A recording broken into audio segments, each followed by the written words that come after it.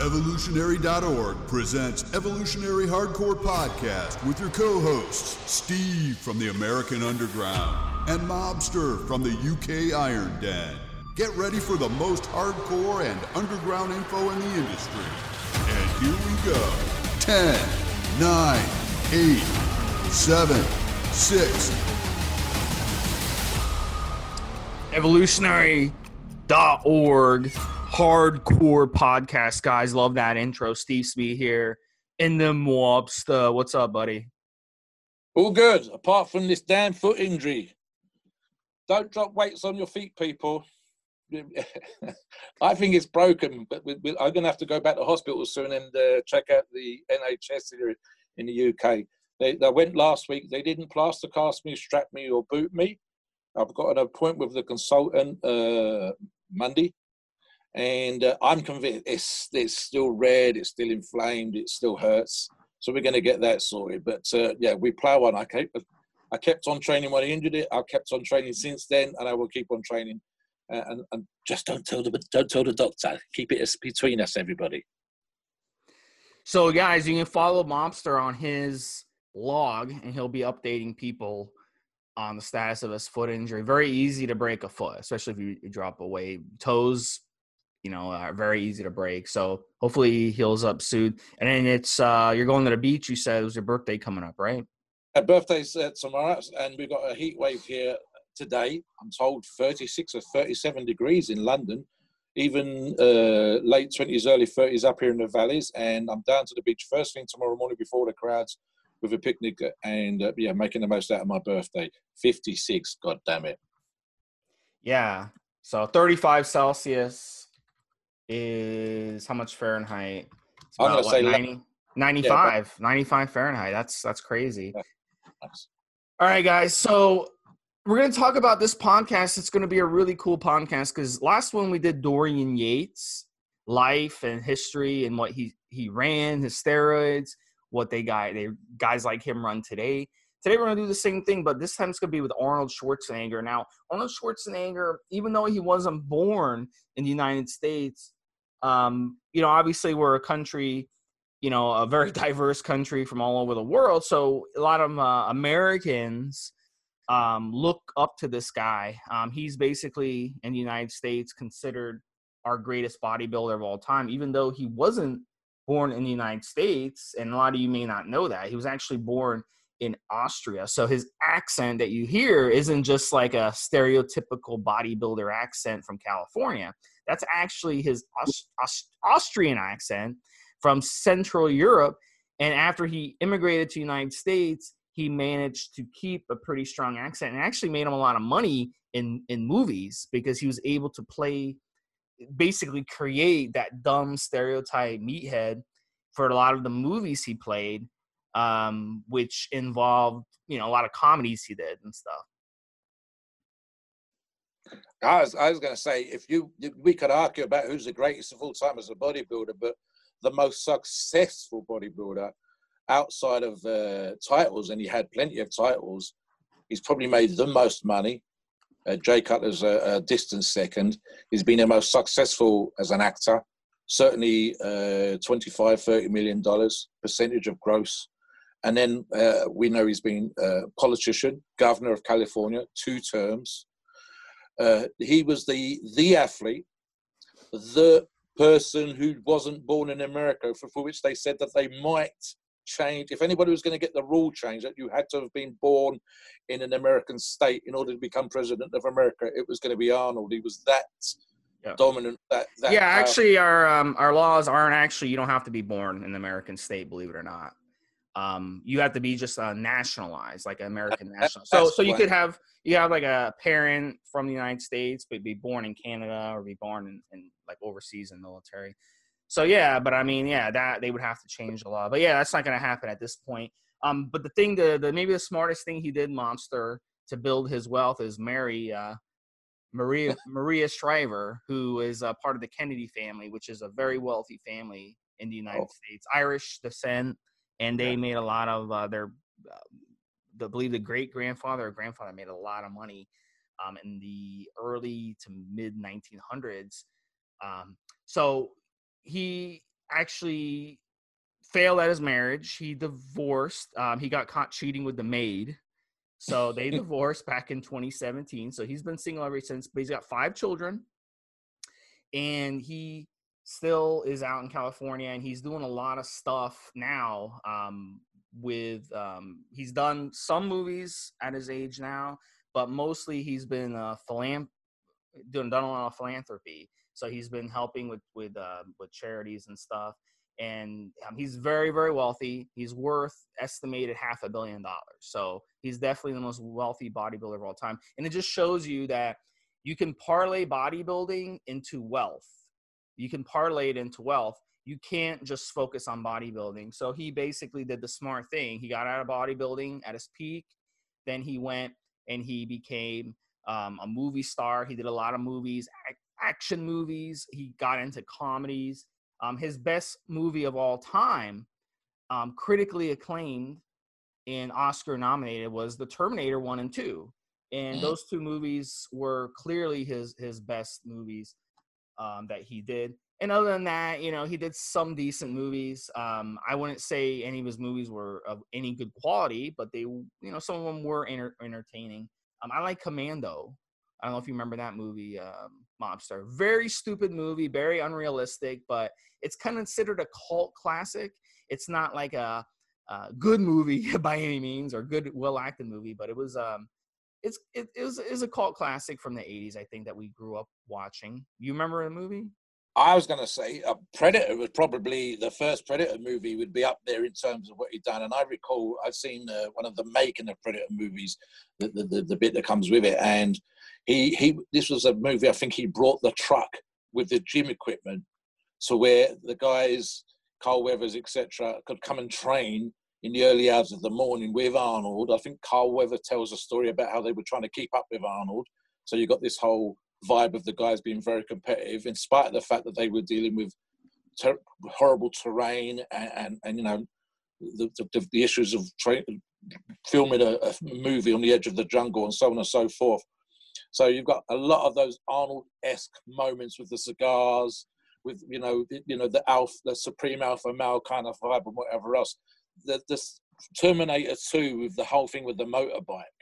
I mean, come on, you know. Takes the shotgun off the guy, gets on the motorbike, puts on the sunglasses and pulls away to a rocking tune. I mean, just there's iconic moments. And I think he even started to satirize himself a little bit, where he would do the lines, the words, you know, I'll be back and all that kind of stuff. So there's very few people that don't know that he was a bodybuilder. And that's, again, you know, the fact that other bodybuilders were trying to do movies, couldn't.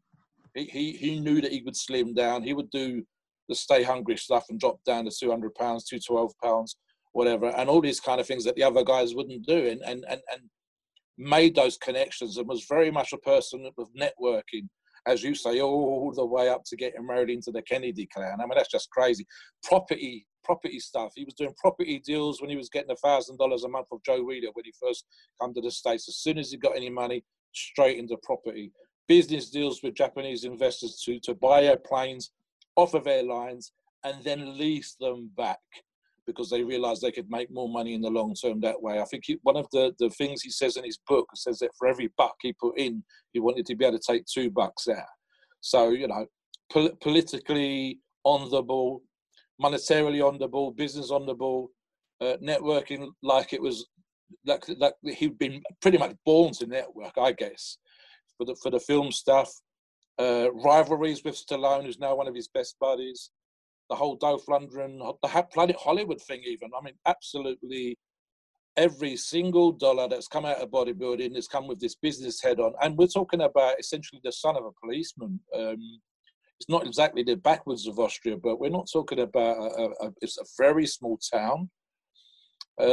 Training underneath the stadium. I mean, there's so many Arnold stories. And he's the number one guy to parlay every single thing he's done from then, all the discipline and everything else that comes with bodybuilding into probably, I can't think of another bodybuilder, and very few athletes have had that level of success and made something from that to what he does. So there you go, guys. You could get discipline with your diet, discipline with your training, and you can make that work for you outside the gym. And if anybody can teach you that, it's going to be Arnold. Of course, we're going to address the training, the supplements, the steroids, and the diet today. Back to you, Steve. So Arnold started training at a young age. His father wanted him to become a police officer like him, but Arnold was into sports. Arnold played a lot of soccer. He liked bodybuilding as well. But he ended up choosing to focus solely on bodybuilding, and he was 14 years old, which is around the age that I started lifting weights as well. And he really took took well to it. And he would basically go to some gyms that were frequented by some big time guys like Greg Park and Steve Reeves. And you know what? He started training and he was very, very committed to it. He would never miss a workout. He talked about, that he would push himself. Even his brother passed away from a drunk driving accident. And he didn't even go to the funeral because he was so committed to not missing a workout. And he served in the army, in the Austrian army. And then he even quit that so he could compete in bodybuilding. So, yeah, go ahead. Mm-hmm. I was just going to say, one of the stories that comes with the army one is that there's a competition comes up. Now, Arnold was a tank driver, and of course, Arnold being Arnold, the story that comes from even more from that is he brought a tank, I believe it's the tank, that he drove in the army, and that's one of the ones you can find YouTube videos of him driving this tank around for fun and doing stuff with other guys. So the story goes that he's in the army. He's, I believe, finished basic training, something like this, and a competition comes up and he decides he wants to do the competition. So goes AWOL, goes off, competes, wins, comes back, gets arrested, gets put into the glass house, the blockhouse, whatever you want to call it. And only because he won, and there's this Austrian bodybuilder who's won, did they let him out. And they kind of sort of patted him on the back and said, don't make a habit of it, but now we're going to make as much out of you for winning this competition and being an Austrian soldier as we possibly can. Only Arnold would get into trouble and turn that into success. So, yeah, it's just so many stories, guys. Yeah. We're going to be trying to cram as many stories and what made Arnold into this episode for you today. So we'd have to do 3 episodes to give it justice. Back to you, Steve. Yeah, we might have to do a part 2. So from there, he flew the first time he ever flew on a plane to London, and he competed in the NABBA Mr. Universe, and he got second place at the Mr. Universe competition. He didn't have as much muscle definition yet as Chester Yorton, who was an American, but the judges were very, very impressed. And one of the judges that was there actually offered to coach him. But Arnold didn't have money at the time. So he invited him to come stay at his family home and train with him. Yeah, I was going to say that would be Wag Bennett. And bless him, he's unfortunately deceased now. But I met and had a good few chats with Wag Bennett. And in fact, side story, I co-created something called the Millennium Dumbbell. There were 7 of these dumbbells, and Wag ended up with one of these dumbbells in his gym, famous gym on over in, I believe, Romford. And his wife, Diane, used the Millennium Dumbbell as a memorial piece for a garden. So there's a story for you. Met and shook Wag's hand.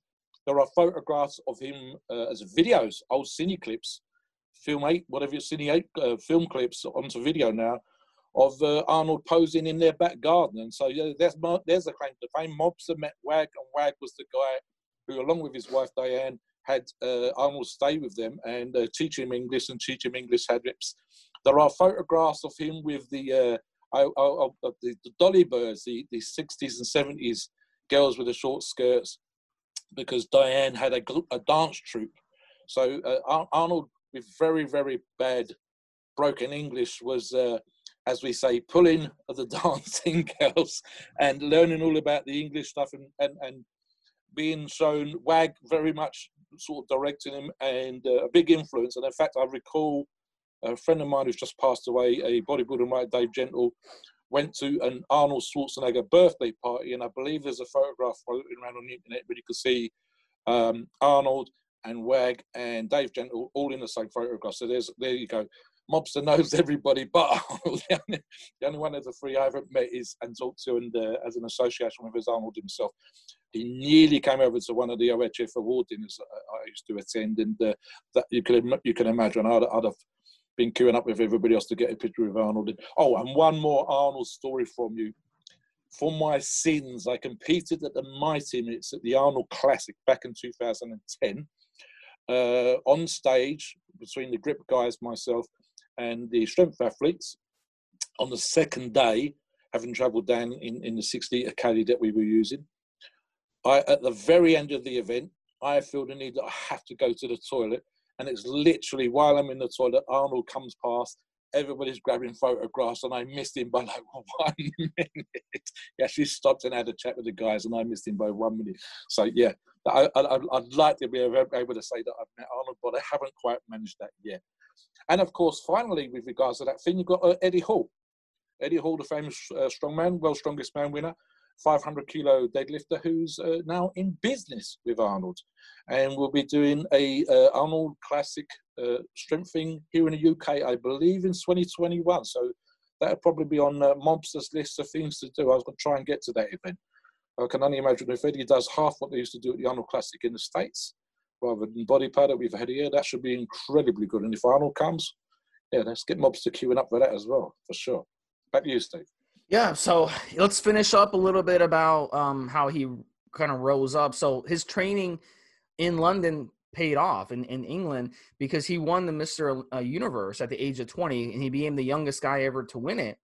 So, and he did win it 3 more times as well. So he went to business school back in Munich, and he worked in a gym, and he trained people. He worked out and he trained. And then he came back to London in the late 60s to win another Mr. Universe title. So he had dreamed to come to the United States since he was 10 years old, and he basically came to the United States as a basically illegal immigrant, and he lived in Los Angeles, and he trained in the original Gold's Gym in Venice. And Joe Weider was his supervisor, basically, and he kind of took him under his wing, and some of these other guys did too back in the early 70s, 1970 and 1974. And some other guys like Billy Graham, who was a professional wrestler, some of those guys. So at 23, this was in 1970, he came to his first Mr. Olympia title, and he would win 7 of them. So he dominated the 70s, winning the Mr. Olympia. His last Mr. Olympia was 1980, and that was a controversial one because a lot of people felt like that he just got it because he was Arnold, not that he deserved it. But after that, he retired, and then he would start doing movies in the 80s. So, you want to add anything else, Mobster, before we get into what he's probably used during the 70s to win all those titles? Yeah, I was going to say, we've got the outtakes from Pumping Iron that suggest that he was a supreme player of the mind games with other athletes. I believe the outtakes include him. He'd memorized all of the other top guys' posing routines. You've got him in Gold's Gym, and I know Pumping Iron was set up in such a way as to make you believe that, but I believe one element that was true is that Arnold was the guy. He was the athlete. You've got top Mr. Universe and Mr. Olympia contenders in one room, I believe 25, 30 guys, and about 16, 17 of them are competing, and some of them are competing in the Mr. Olympia and Pumping Iron, and he was the guy. He was the one that everybody looked towards. He was, as I believe the line in the movie is, the wolf up on the hill, and everybody else is looking up. I mean, that was so true. The mind games that he played, the way that he was able to parlay stuff in the business when the other guys were not, the way that he had 3 things going on all at the same time, there's so many things, I believe. I mean, he's got an office still in Venice Beach. You've got the stuff that he does now. It's, honestly, as I said earlier on, we could do 3 podcasts on this, guys, just on the mind games. the line that was in the movie, which was made up with the whole business with the shirt and the back and forth and whatever else and all that kind of stuff. But he'd come up to you and say, you know, so I've done this for giggles, where you go up to a guy and you say, you're feeling okay, and he goes, what do you mean? So you look a bit puffy, that kind of stuff. You're looking a bit off, and they go, what do you mean I look a bit off? Arnold was doing this incessantly, you know. Or we load the bar up with some proper weights now that I'm going to train, and all this kind of stuff. So he was constantly playing mind games, and he would be par excellence with that kind of stuff. He would know your posing routine, so he could outpose you.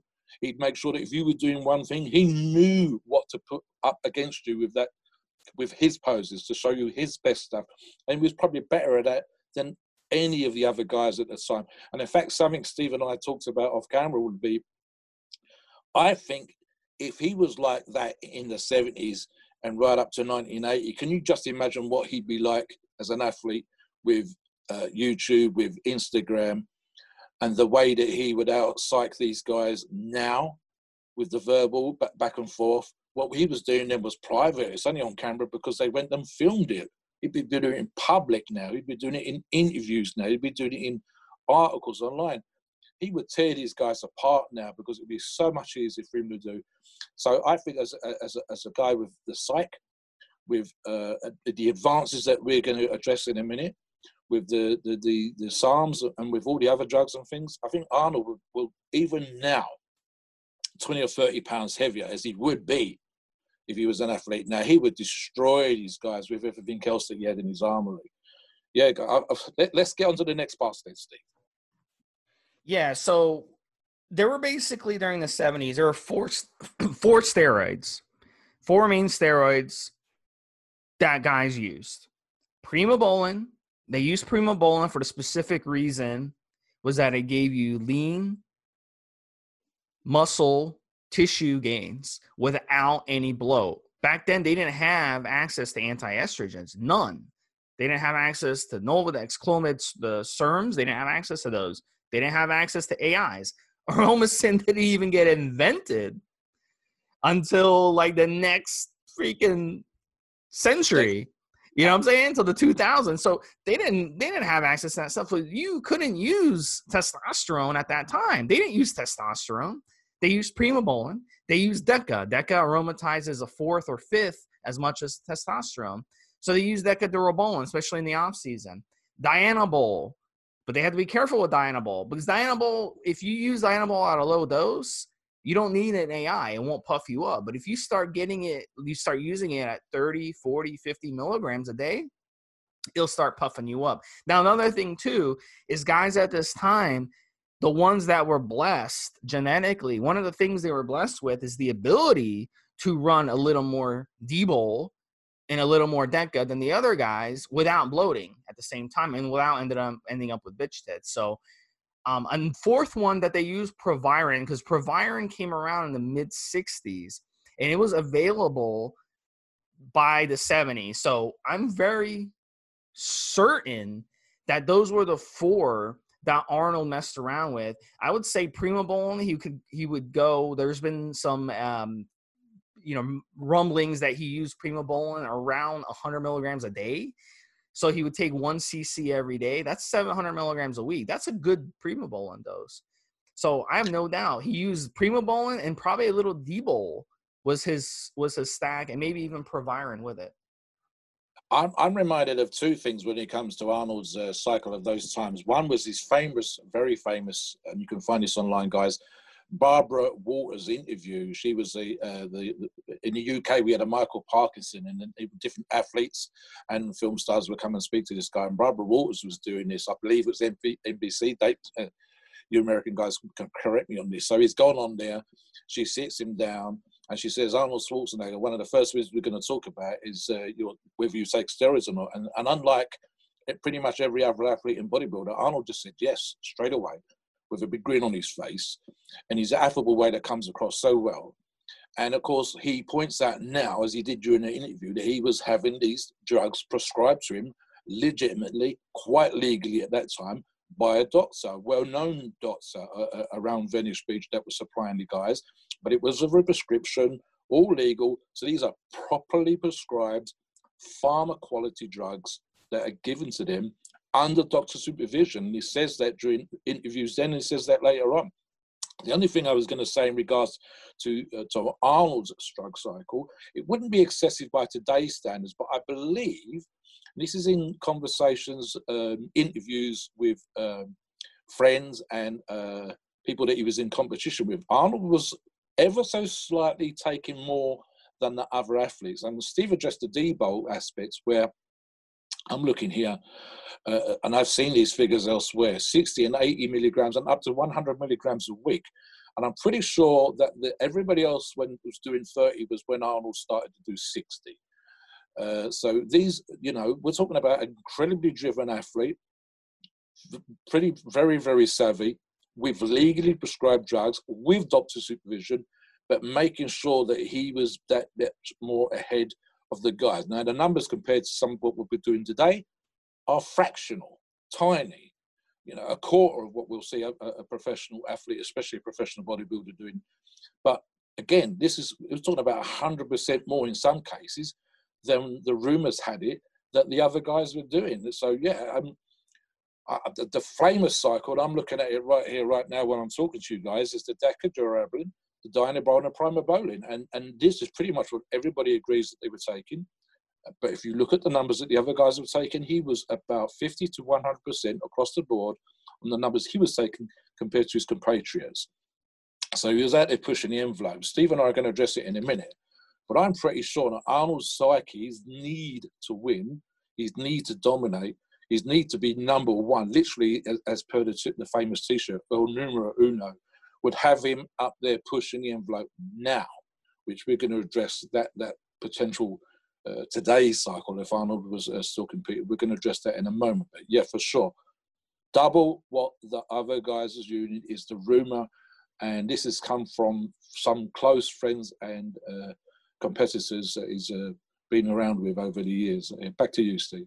Yeah, we don't really know what he used off competition, because they didn't take pictures. The only pictures we have of Arnold are him shirtless, like on a beach or in the gym or at the competition. We don't know when he had a shirt on and when he wasn't trying to show off what he looked like. So he could have, in the off season, ran a lot of steroids, built a lot of mass, then closer to competition, knew to kind of lower the dosages, get that inflammation down, and then he went on stage looking fantastic. So that's a possibility too. Another misconception is at that time, a lot of guys were walking around with bitch tits because they didn't know anything about anti-estrogen. So it was all about side effects at that time were all about estrogen, like how much estrogen can cause the issue. Another thing they would do as well, which just changed from today, is pyramiding,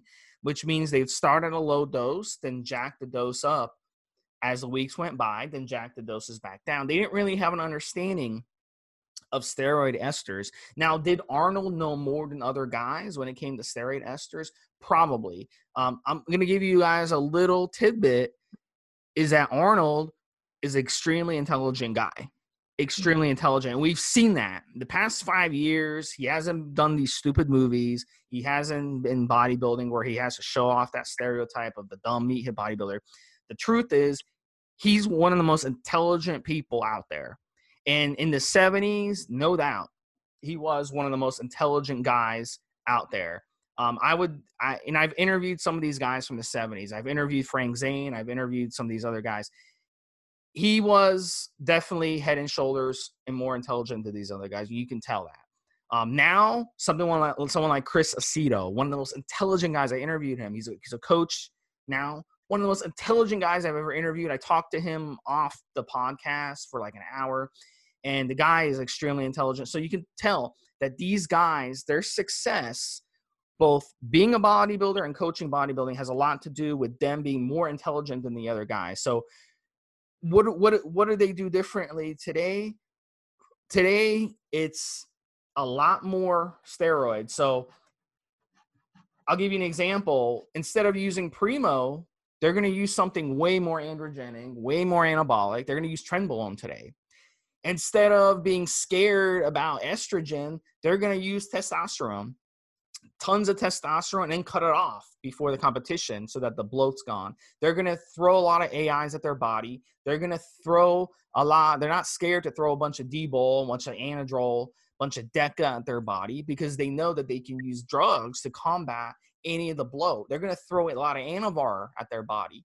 Anavar is a popular one. And then obviously Winstrol, drying out their body. Winstrol, lots of Winstrol, especially the last few weeks. Winstrol is very, very quick acting steroid. And then the Masteron, of course, as the hardener. So these are all these compounds is what the guys use today. And then, of course, non-steroids, insulin, HGH, DMP. Gosh, can you imagine if back then in the 70s, Arnold had access to all the stuff that guys have access to today? Can you imagine what he would have looked like with his genetics? It's hard to imagine, but Arnold may not have agreed with that type of bodybuilding, and he may have chosen to do something else with his life, be in business or something. I'm thinking of two things here. One is that there's a website, and I can't think of the name. I saw a photograph some years ago where they would take bodybuilders like Arnold and they would Photoshop 20 or 30 pounds onto them and then compare them to, say, someone like Ronnie Coleman. And there's a few of these photographs floating around out there. And Arnold at 260, I believe he was 6'1", with the extra 30 pounds that he would have felt. I believe his best stage weight was around 225. I believe he competed at his heaviest was 235. Can you imagine Arnold at 260 pounds? Drier, with lines on the chest and stuff like we've seen in a few photographs, but you didn't see those ones on stage. And then, as I said earlier on, my gut feeling with the whole competitive streak, with the level of intelligence that Steve Smeaton refers to, with his drive to be successful, his drive to win, his drive to dominate, I guarantee he would have done the drugs that Steve Smith suggests for his cycle if they'd have been available. I guarantee he would have used an AI. He would have wanted to win. You know, Arnold now, with that waist, with that taper, with his ability to pose what muscle he had, up against a guy like Phil, up against a guy like Ronnie. I mean, Arnold's probably, of any of the top Mr. Olympias of recent years, the best at the standard 6 poses, including standing relax. His little nuances, like that ability to pull in his waist, to do slight twists, to give that time, the appearance of going off. I think Steve mentioned something earlier on when he went off and stayed with his idol and ended up dominating his idol. That's how driven this guy was to win. So this is one of the few times that I would 100% agree. He would do everything it took to win now. And if that meant high dosage, modern type cycles, it's one of the few times that his desire to win would have overpowered what I would have called a sensible cycle and put him into the upper leagues with pretty much probably 8 or 9 steroids getting him done, with the gurus getting him ready for a competition. A lean, ripped, vascular, 260-pound Arnold Schwarzenegger. The mind boggles, Steve. It really does. One of the other things, too, that I wanted to mention before we move on to his diet and training is his father passed away during his training when he was in the United States, and he didn't even want to hear it. He was so just determined. He was basically like Dorian Yates. I'm focusing on one thing. I'm not going to worry about this here. I'm not going to worry about that. I just want to focus on this one thing in front of me. And there's no doubt that people like that if you look at any professional sport, you don't have athletes excelling at multiple sports, okay, at the pro level. You have someone like Deion Sanders. Yes, he played pro baseball and he played pro football, but he was a Hall of Fame football player. He was not a Hall of Fame baseball player. So for him, focusing just on football and then baseball on the side was possible, but most people, they won't even be able to do that. So Arnold just focused on one thing, went for it, and got it. We don't multitask well as males. As males, we do not multitask well. So that's a lesson. Always focus on one thing and don't let other things distract you that are out there, because if they do, you will not do well. You have to just 100% focus on it. And the guys that I've interviewed who are competing at Mr. Olympia today have had the same mentality. When I've asked them something, oh, have you followed this or that? They're like, no, I'm just focused on bodybuilding. And that's what you have to do to be at that high level.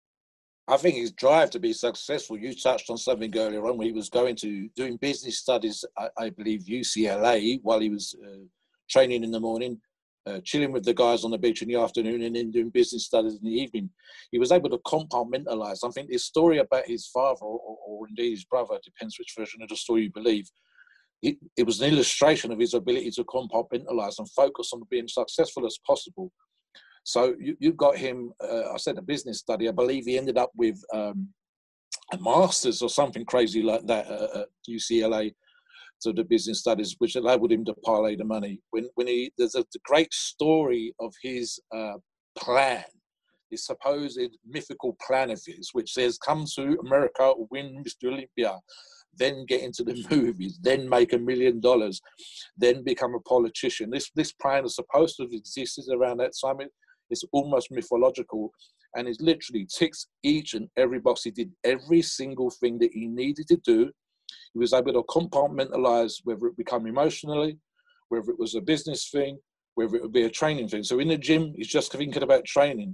On the beach, he's just chilling with the guys and bullshitting, but maybe cycling them out for competition. Then in the evening, he's doing business studies. But all the time, he's got this great 10-year, 15-year plan. Most of us, we go to the gym because we enjoy it. We're not thinking about some 10 or 15 years down the road. Arnold was driven in a way that now it's so difficult for the rest of us normal human beings. I'm a competitive weightlifter. I've, in my field, achieved some degree of success by being driven. I believe, as Arnold would probably say to me, I'm a child compared to Daddy Arnold when it comes to these kind of things. It's just. We'll get to the training stuff in a minute, but just these other elements and his ability to separate them out. One of the key things of success that I hear top businessmen do is segment their day in a 15-minute or half an hour segments. I think this is what Arnold was doing. Training is this time, chilling is this time, eating is this time.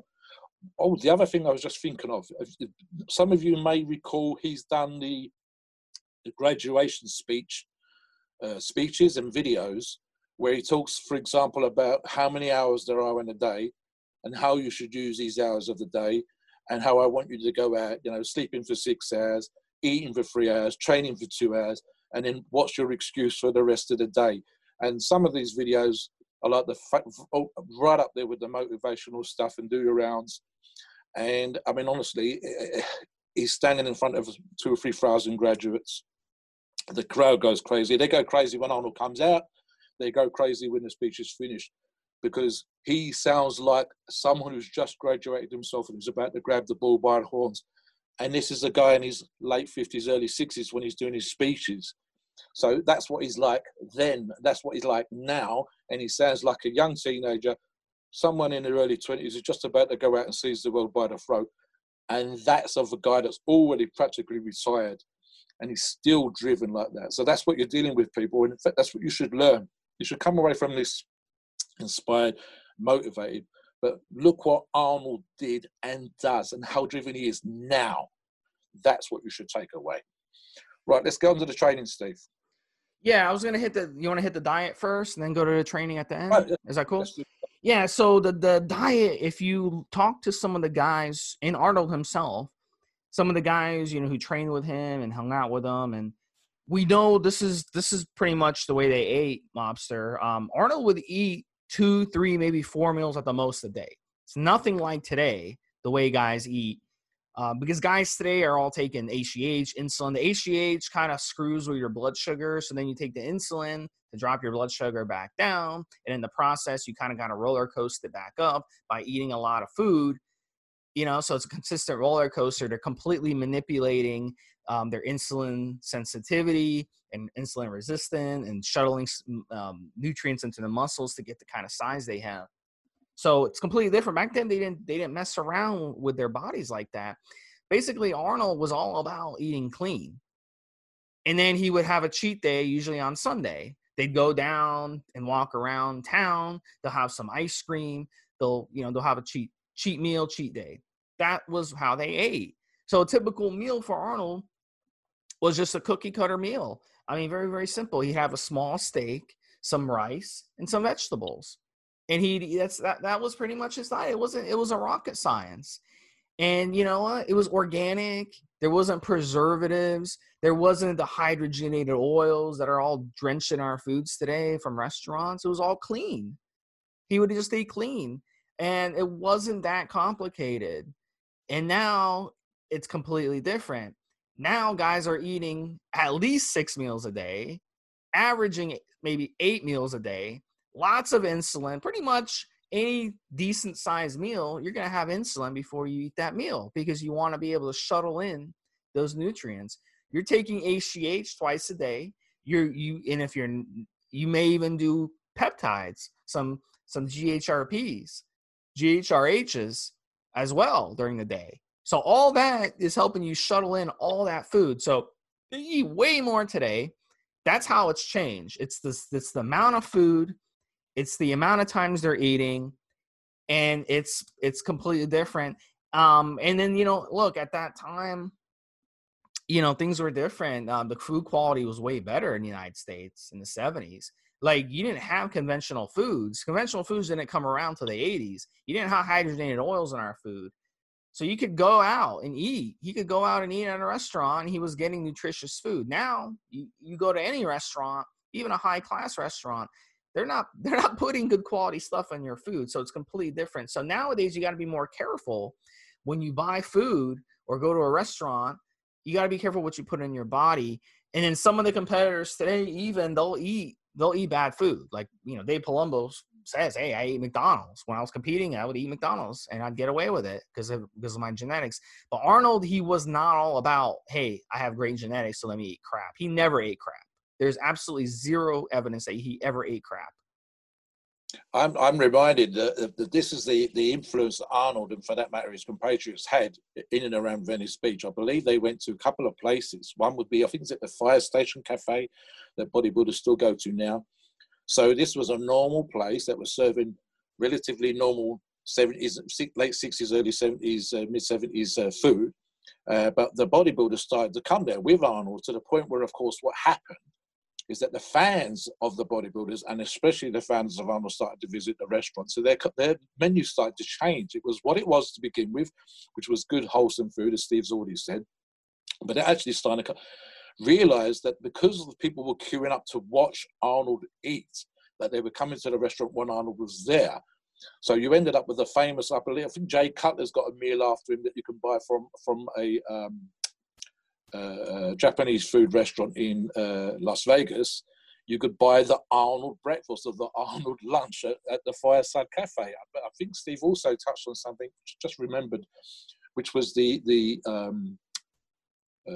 binging day, the junk day, and it was things not really that bad, but a famous, I believe there was, I think, his mother's restaurant or his auntie's recipe for apple strudel. So they would go to a place that would make this apple strudel according to the recipe that he was able to. That was the influence he was having, whether it would be a steak and egg meal, scrambled eggs, the wholemeal bread, all this kind of stuff. So they've gone from serving relatively normal but still wholesome food to bodybuilder specific meals because of the group that Arnold would bring in en masse, 8 or 9 guys from the gym, all sitting down, all eating together.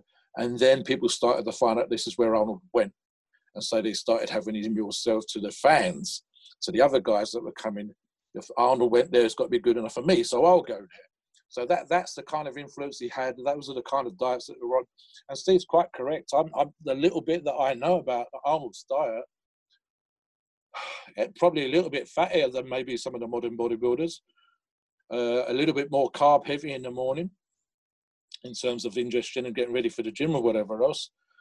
But without all of the drugs and the medication and the supplements that we were using now to maximize the effect that the food was going to have. So the diet had to be everything on its own with no assistance. We're not talking necessarily, silly low carb stuff. They weren't doing, I believe, fasted cardio, or indeed, as Steve's meat is famous for, they were doing next to no fasting at all. So there's lots of things that they could do now, and lots of adaptations to the diet that they could have now, and lots of things they could take with the food, which they weren't doing then, and still manage to achieve some pretty amazing physiques. Genetically, I'm guessing Arnold got away with a little bit. I think there's some the bits of him, even though he rides the bike, so riding the bike at that time out for some jogging or whatever else. But we're not talking about excessive amounts of cardio. We're not doing 2 or 3 hours in the gym on cardio. They probably spend more time training their abs and working on the vacuums than they were doing cardio. So if anything, it was more of a calorie-controlled diet with different manipulations of these, say, pre-carbs, pre-workout, slightly more fat than perhaps what we would consider to be healthy now. But the whole diet, as Steve has already said, is a lot cleaner, is a lot healthier, is a lot more wholesome than the food that we know. And this is with no food prep. Though they did start to get into the idea of cooking certain meals for yourself at certain times of the day, and start to get into the old, what we will say in the UK, a packed lunch, which would be a food prepped meal. And that started to come in towards the end of Arnold's time, but not before. So, hard work and wholesome food, guys, compared to how we would manipulate the diet and what's available to us now by comparison. Back to you, Steve. So let's get into the workouts, because we talked about that with the Dorian stuff. And, the workouts back then, Arnold went, it wasn't a coincidence, Mobster. I don't think it was a coincidence that he chose to immigrate to the United States and go to Gold's Gym. Mm. So, back then in those days in the 70s, and I'm sure it was the same way in England, obviously, you didn't have gyms on every corner like we do today. Now there's a gym on every corner. But back then, if you wanted a gym, you'd have to go to a big city. You'd have to go to New York City. You'd have to go to Los Angeles, as Arnold did. So he was very lucky. He got to train at the best gym in the world. And that was really one of the things that he did. That was like the number one thing he did. It wasn't even, I'm not even going to get into his training yet. I'm going to let you talk about his training. But a gym environment is so freaking important, because a gym environment is, you're around people who have a certain mentality, and you're able to feed off that mentality. And we're doing this podcast the same time as Gold's Gym in Venice is actually closing, because Gold's Gym is going bankrupt. So I'm not sure if the specific gym is closing, but they are going bankrupt. So that shows you how things have changed. Today, it's all about franchise gyms, gym on every corner, lower the membership fees, basically stranglehold other companies. Back then, it was, I'm sorry, this is the gym. This is the only gym in town. So you're either going to work out here or you're not going to work out at all. I'm just reminded, I was very, very fortunate, and I mean very fortunate, that I managed to train in London in a place called Matrix Gym, which was very, very close to the American-style gyms that we are familiar with now. And it was the only one of that size and dimensions, 8,000 square feet in southeast London, where I was born and brought up. And a Gold's Gym franchise opened in North London, and I made a point of going over there because I got some idea in my mind about buying a pair of Gold's Gym training boots, which unfortunately didn't have in my size. And again, it was, I think, 10,000 square feet. And that is kind of common now. But at the time, and Arnold Schwarzenegger's time especially, we're talking about places that literally were called the Dungeon Gym. One of the gyms in Venice Beach was called the Dungeon Gym, and places in basements and cellars and outbuildings and whatever else. And Gold's Gym, I believe, which is 4,000 square feet, as was that particular one on the one that Arnold trained in. That was one of the largest American style, what we would consider American style gyms. Now, comparative to that time, which would be late 60s, 70s, up to 1980, which is when I started training, where I am now, the gym that I can go to, hopefully open very soon, is about 4,000 square feet. And within 20 to 30 minutes, there is one which is a local civic county council gym of the same size. There are two American-style gyms, two valleys over, which are absolutely huge, 10, 12,000 square feet. These things weren't common at that time. And in fact, one of the advantages he had with Gold's Gym was that Joe Gold was making the equipment for bodybuilders, making sure that it ran freely, making sure the stacks were heavy, making sure that the angles were perfect, because Joe himself had been a bodybuilder. And so not only did you have that, you had the skylights in golds, you had Art Zeller taking photographs because the light was amazing when it came in off the beach. You had the atmosphere, I believe, 35, 40 guys. And we're talking about 20 or 30 people in that group competing. If you've ever been in a decent gym, when you've got half a dozen people in there that are competing for a bodybuilding or fitness or a weightlifting competition, you can understand the atmosphere. Now, in Gold's Gym, you're talking about 20 or 30 guys, high-level guys, winning amateur and pro-level competitions through the States. And I believe, again, I think Pumping Iron, isn't there a scene in Pumping Iron where they've got the number of days left of the Mr. Olympia up on the wall, and it's kind of being chalked off every single day. That is the environment that you've got Arnold in, and that is part of the reason why. Can you imagine, Steve, can you imagine you and I going to Golds in those days with 20 guys that are all competing? The workouts are going to be off the scale.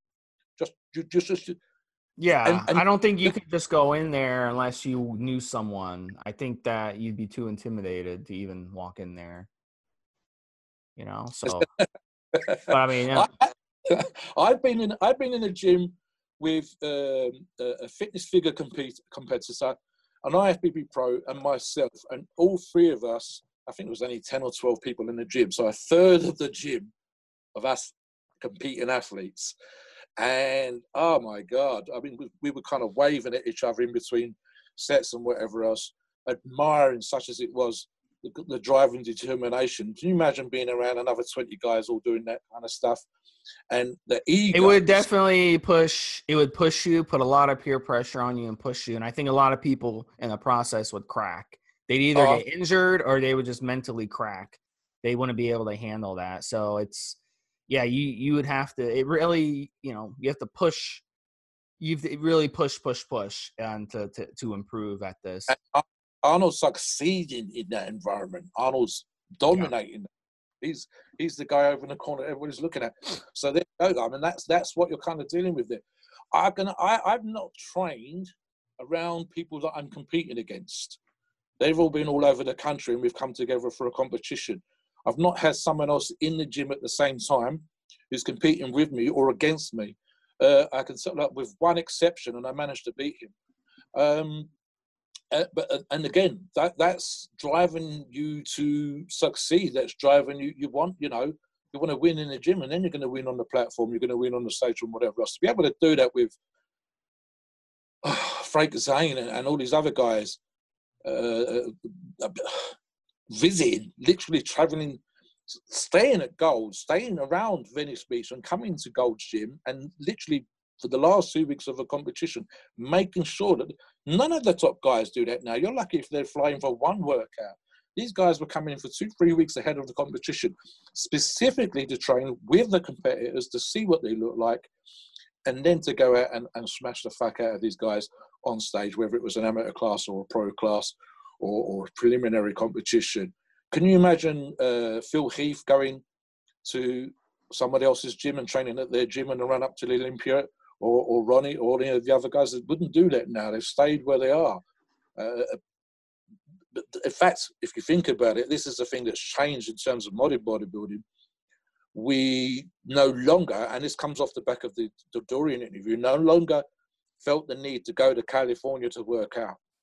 You can have a great East Coast or West Coast workout. You can have a great European workout or a British workout. And then so long as you flew in early enough to get over the flight, land, get a couple of workouts in, give yourselves a couple of days to adapt, and then get on stage. Whereas in the days of Arnold, they were traveling down, and minimum 2 weeks out of the competition would be in Venice Beach and training together and doing those last few workouts and keeping an eye on each other. So I can only imagine what that would have been like. And as I say, if it's as hard as we think it would have been, if the atmosphere was as driven and as productive to training as we could imagine it might have been, burnout, psychological. Can you imagine turning up into the gym and there's the other guy and he looks better than you do now and there's 2 weeks to go? Might as well get on the bus and go back home. And Arnold was dominating in that situation. He would see you out the corner of his eye. He was destroying guys when they got there.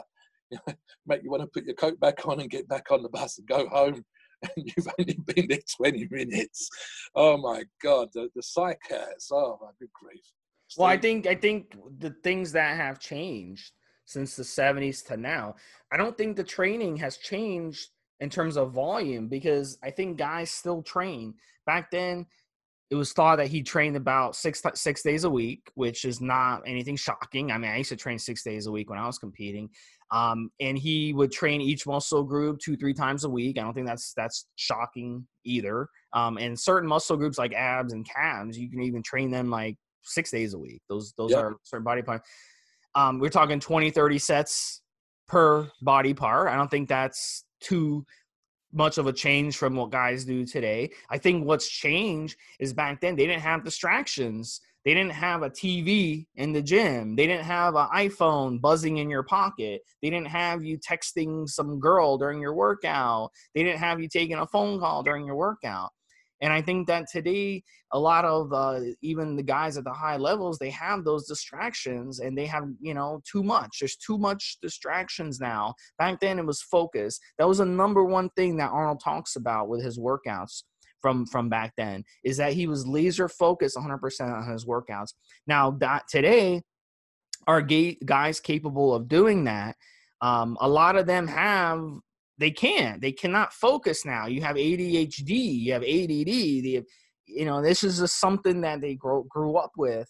And we're seeing this trend more and more. And some of these bodybuilders cannot take it to the next level because of that. So I think that's the biggest change in terms of being focused on your training. You're there to handle your business. You handle your business, you do your workout, and you leave.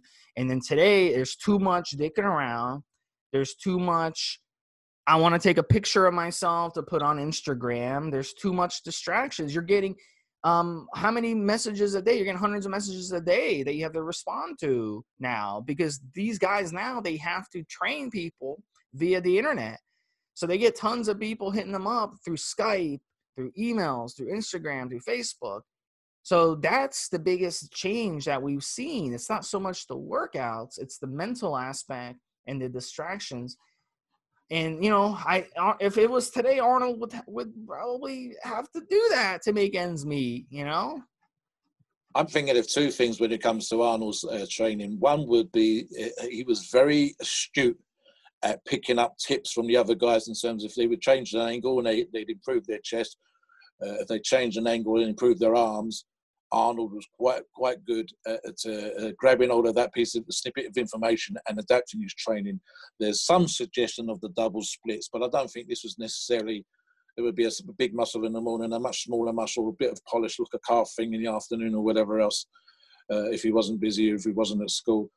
I think there's another element as well that Steve touches on with regards to the distractions. The modern bodybuilder, in some ways, actually, he's by contract with the supplement companies and their sponsors, is required to do some of these things, which in those days were not. So if you got literally reading books and chilling out on the beach with the guys and sunbathing, taking time out in the afternoon to go off and get some natural colour on their bones versus what's going on now. And certainly the distractions in modern gyms, whether it's MTV, whether it's in music or whatever else, versus a Gold's Gym of before, when literally the only music you had, such as it was the clanging of the weights and whatever else. I mean, part of Arnold's training after the Mr. Olympia was when Joe had sold the Gold's Gym name on to the company that owned the franchises, was to go off when Joe came back and set up World's Gym. World's Gym was famous for having no music, specifically no big screens and no music. Joe wanted it like a church. And Arnold was training early in the morning with the other guys. Lee Priest tells these stories many times with Dave Palumbo about training there. And Joe would not put up with any music. He didn't even like you guys wearing headphones. So yeah, very much. You come to the gym, you trained, you worked. The very few distractions, very little other stuff going on, and the only photographer. So but they didn't have mobile phones. Certainly didn't have mobile phones with cameras. The only photographer they had was I mentioned earlier on, Art Zeller, going around with his grab shots of the famous black and white pictures of the pumping iron times and of Arnold, especially the pumping iron and Arnold training photographs taken by Art Zeller in the gym. Bill Dobbins as well, all black and white, all hardcore training. No, the reason for the black and white photographs is that you would have to set up the lights for the color photography, that you would have to have the reflector panels for the color photography, but the black and white was a lot more allowed for a very little accoutrements, add-ons to the camera that were required weren't needed for black and white. So they could go around with a little camera, take these shots, not get in the ways of the guys, versus what they'd have to do now. And that's just guys training together with mobile phones and trying to get the right light. They had none of that. What was I just thinking about was the famous argument between him and Mike Mentzer regards the volume approach. And here's the thing, guys. What worked for Arnold worked for Arnold. He practically needed the volume. Would he have been a better bodybuilder with a lower volume approach? I don't think so. So the 20 to 30 sets that we mentioned, training chest and back together, I'm not seeing him benefiting by the heavy duty Mike Mentzer style of training with the much lower level of volume. That works for me with my genetics and for what I do, but I don't think Arnold would have been the bodybuilder that he was with a lower volume, more heavy duty approach versus what he was doing and what all the other guys were doing. The focus, I think Steve's mentioned again, that would be the thing that people talk about when they said they've seen Arnold training. There's a certain ferocious, I think he talks about enjoying it, and there are photographs when you catch the look in his eye and he's almost baring his teeth and growling as he's pulling on his stuff and getting his things done. And again, that's part of, and I mentioned it earlier on, being around competitive people, the drive to want to succeed again in the gym, on that workout, that each moment that you're in there is not to be wasted, that you are to tear this stuff up, go crazy on the low cable row, go crazy on the bench press, want to do one more set than the other guy, talking about beating the other guy by 3 reps and all that kind of stuff. So that's where that atmosphere, the famous photographs, and again, I believe pumping iron with Ed Corney and Arnold collapsing after squats, and Ed has to get him off the floor. That's the kind of stuff. What about Pryor? I think was doing this stuff in Austria, Steve, where they were doing the story of driving out with the girls, 2 girls, a training partner and himself driving out and training in the forest like barbarians, drinking beer, having a bonfire, and then taking weights with them in the cars and training in the forest. Crazy stuff, but driven. So even when he's dating, even when he's going on a date night, guys, he's taking the weights with him and drinking wine in the forest and cooking meat over the fire or whatever. I would have loved to have been, what do they call it, a fly on the wall, and watching these guys day in, day out, 6, 7, 8 o'clock in the morning, tearing stuff up, just around the atmosphere. Can you imagine? You go there, you watch what they're doing, you go back to your place and you do what you got to do. But certainly for me, it would be a higher volume for me, but it worked. There's not much about it, guys. It worked. This is working for all these guys. Every single person in the gym's doing 20 sets, 30 sets, every single one. And I don't think I think Steve's quite correct. We might have more machines to have access to. We might be able to play around with the angles a little bit more. They didn't have access to hammer strength. They had some cable machines. They didn't even have what we would think of as a modern 45-degree leg press. So they were, the stuff that they were training on, lots of squats, bar on your back, guys, benching, maybe with an incline. I believe Arnold, as far as the modern style of training, paid a short visit, for which he was paid for, over to Nautilus with Arthur Jones, trying to get them to do the Nautilus style of training. But that was very, very brief. He was paid to go. I think it was a couple of weeks maximum. I think Sergio, you've got a famous photograph of Sergio in one of the early Nautilus pullovers. So you've got Dorian, by comparison, a lot lower volume. using some of the heavy duty and some of the Nautilus stuff by comparison. And then Arnold with the volume, much more volume than I would do, but relative, yeah, it's the same as what the guys are doing now. I don't think it's too different at all, and especially from the few proper training logs that I'm seeing, almost exactly the same. So yeah, I think this is where the drug stuff actually would make more of an influence, and where the dietary manipulation would make more of an influence. What about the modern cycle, Steve? So we get onto that. Yeah, so I talked about the modern cycle a little bit earlier, but we can touch on it again. Like I said earlier, instead of a lot of primo, they're hitting a lot of trend now. That's the big change. Instead of DECA, they're taking maybe EQ, they're taking some testosterone. They're not afraid to mess with testosterone now like they were back then. They're not afraid of that bloat. They're taking anadrol. You know, it's more aggressive. The HGH, insulin, the DMP. What were you saying?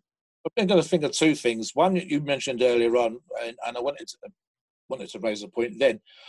I started training in 1980, and all we had as an AI then was Novadex. And literally, as you say, Arnold's time, there was next to nothing, and Novadex probably only came in at the very end. At the end of his career and the beginning of my starting to train in the gym at the age of 15. I would be, and it's not with the suggested cycles I see, and I think Arnold would have been using peptides as well. And with someone like Chris Aceto and others sitting him down and walking him through these things, and Chad Nichols walking him through the stuff that is available now and the dietary manipulation that was available now. And as I said earlier on, I guarantee his drive to succeed would mean he'd be looking at these things for sure. And I would put $10 down right now to say he would be doing some of these peptides. The HGH, we know for a fact, his great cinematic rival is Sylvester Stallone has used growth hormone. So thinking just of the film careers of both of these guys, Arnold and Sylvester have both got into amazing shape for movies.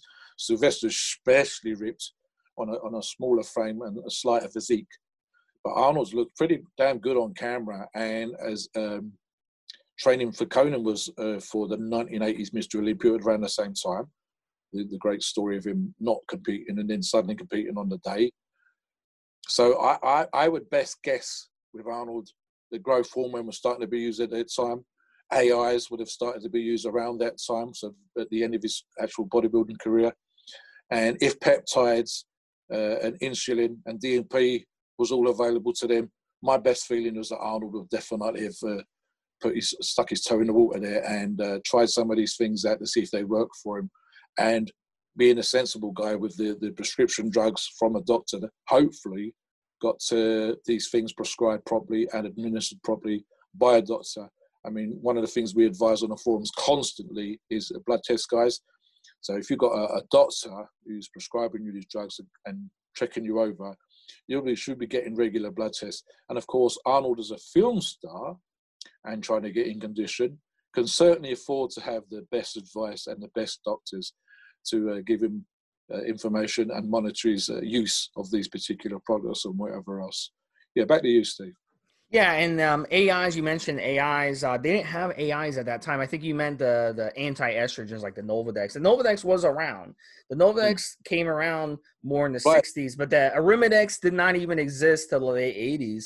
So they definitely did not have access to the AIs, but they could have. I mean, who knows? He could have known about Novadex at that time, but I don't think that there's any evidence that they did. I think it was more toward the 80s where some gurus came up with the idea. Yeah, very, very end of his competitive career and the very, very beginning of my training in 1980. There's literally a lap over about 3 to 4 years. But at that point, it's kind of like, what the hell? What advantage is it going to give him? He's training for movies and already acting in a movie, done 2 or 3 movies at that point, to then come in. And then there's also this drugs that the other guys are using. He's literally going to be using it right at the end of his career, if at all.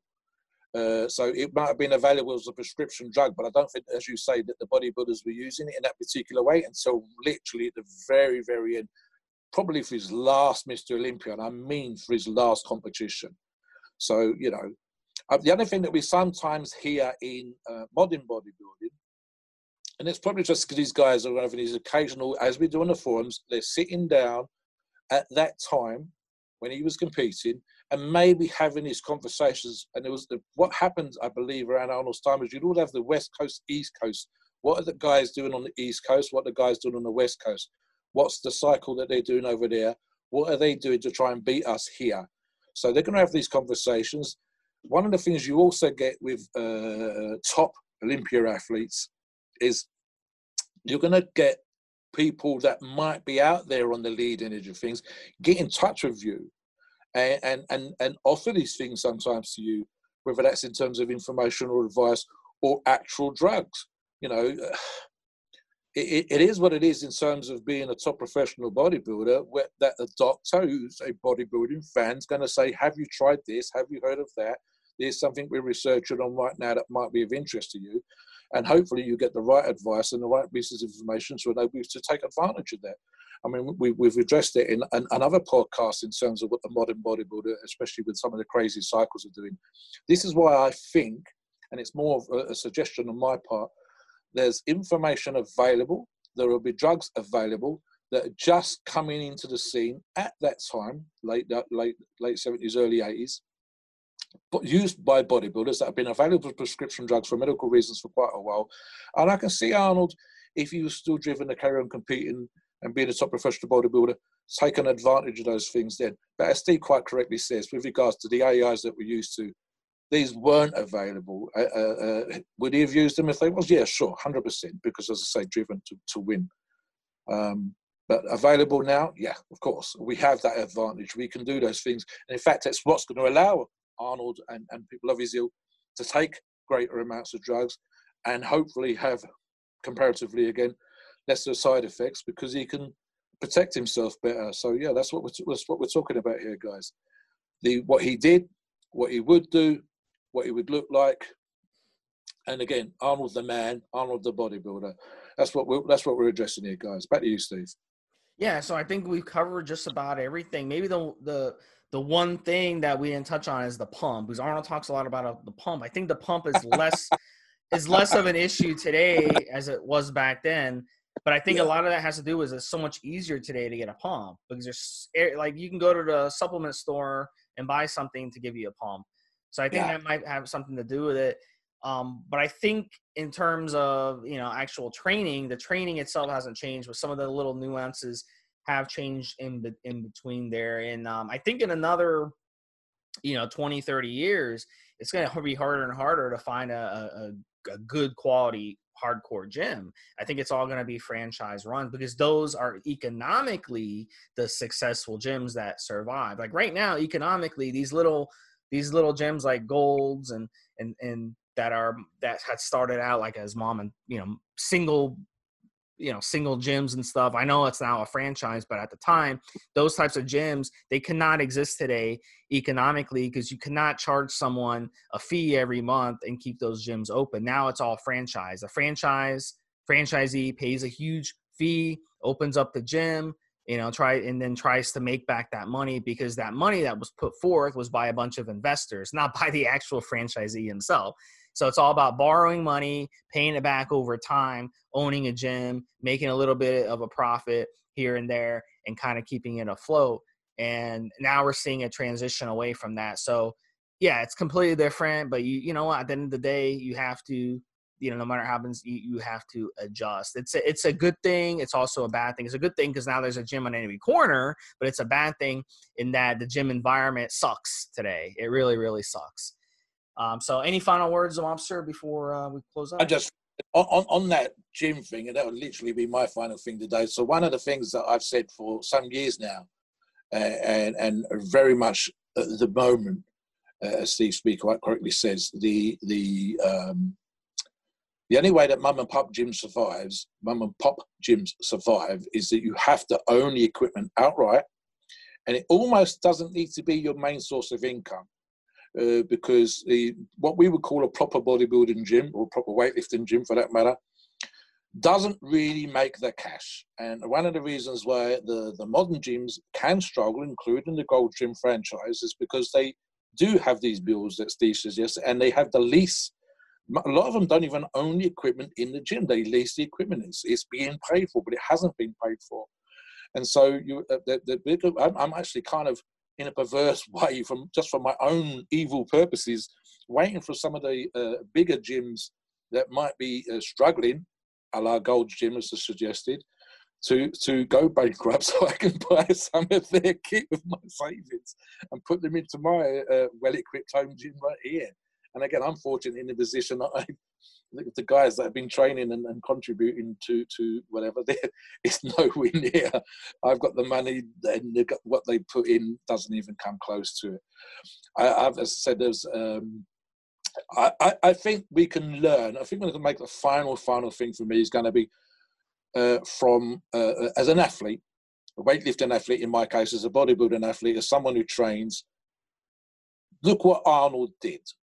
He used the determination and the drive to become the champion bodybuilder, and took that and put it into so many other things. The discipline that he applied to his education, coming over from Austria and then going to UCLA, to film, to politics, to making money. He took those disciplines. If you're under a 300-pound barbell in the gym and you're straining your mightiest to drive another rep out, if you're squatting 400 or 500 pounds, if you're deadlifting 500 or 600 pounds, you ought to be able to apply your determination, your drive, the thing that makes you want to do these things, is sweat and tear your skin and maybe scuff your shins deadlifting or whatever, and take that and put that into business, put it into education, put it into your life. That's the lesson that Arnold's going to teach us.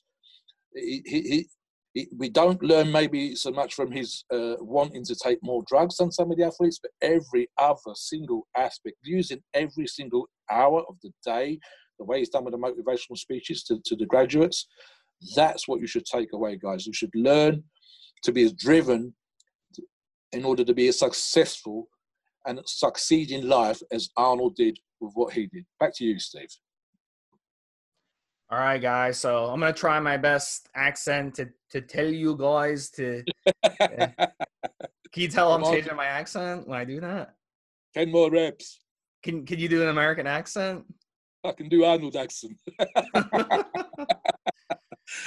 I mean, it's up there with the Joe Weider accent. We've all got to, the Joe Weider's kind of squeaking, and you've got to do the Arnold. Arnold says you've got to eat your food and do your reps in the gym, guys. That's good. That's good. I think it's much easier for a British person to do other accents than an American. Yeah. All right, guys. Guys, it's been great talking. All right, guys. Listen, we're over time, but we covered a lot in this podcast. If you guys want more information, hit us up on the podcast. Let the producers know what you want us to talk about. Let me know. Let Mobster know. And we will talk about it on this podcast. So, guys, this is episode, is it 103, right, Mobster? 103.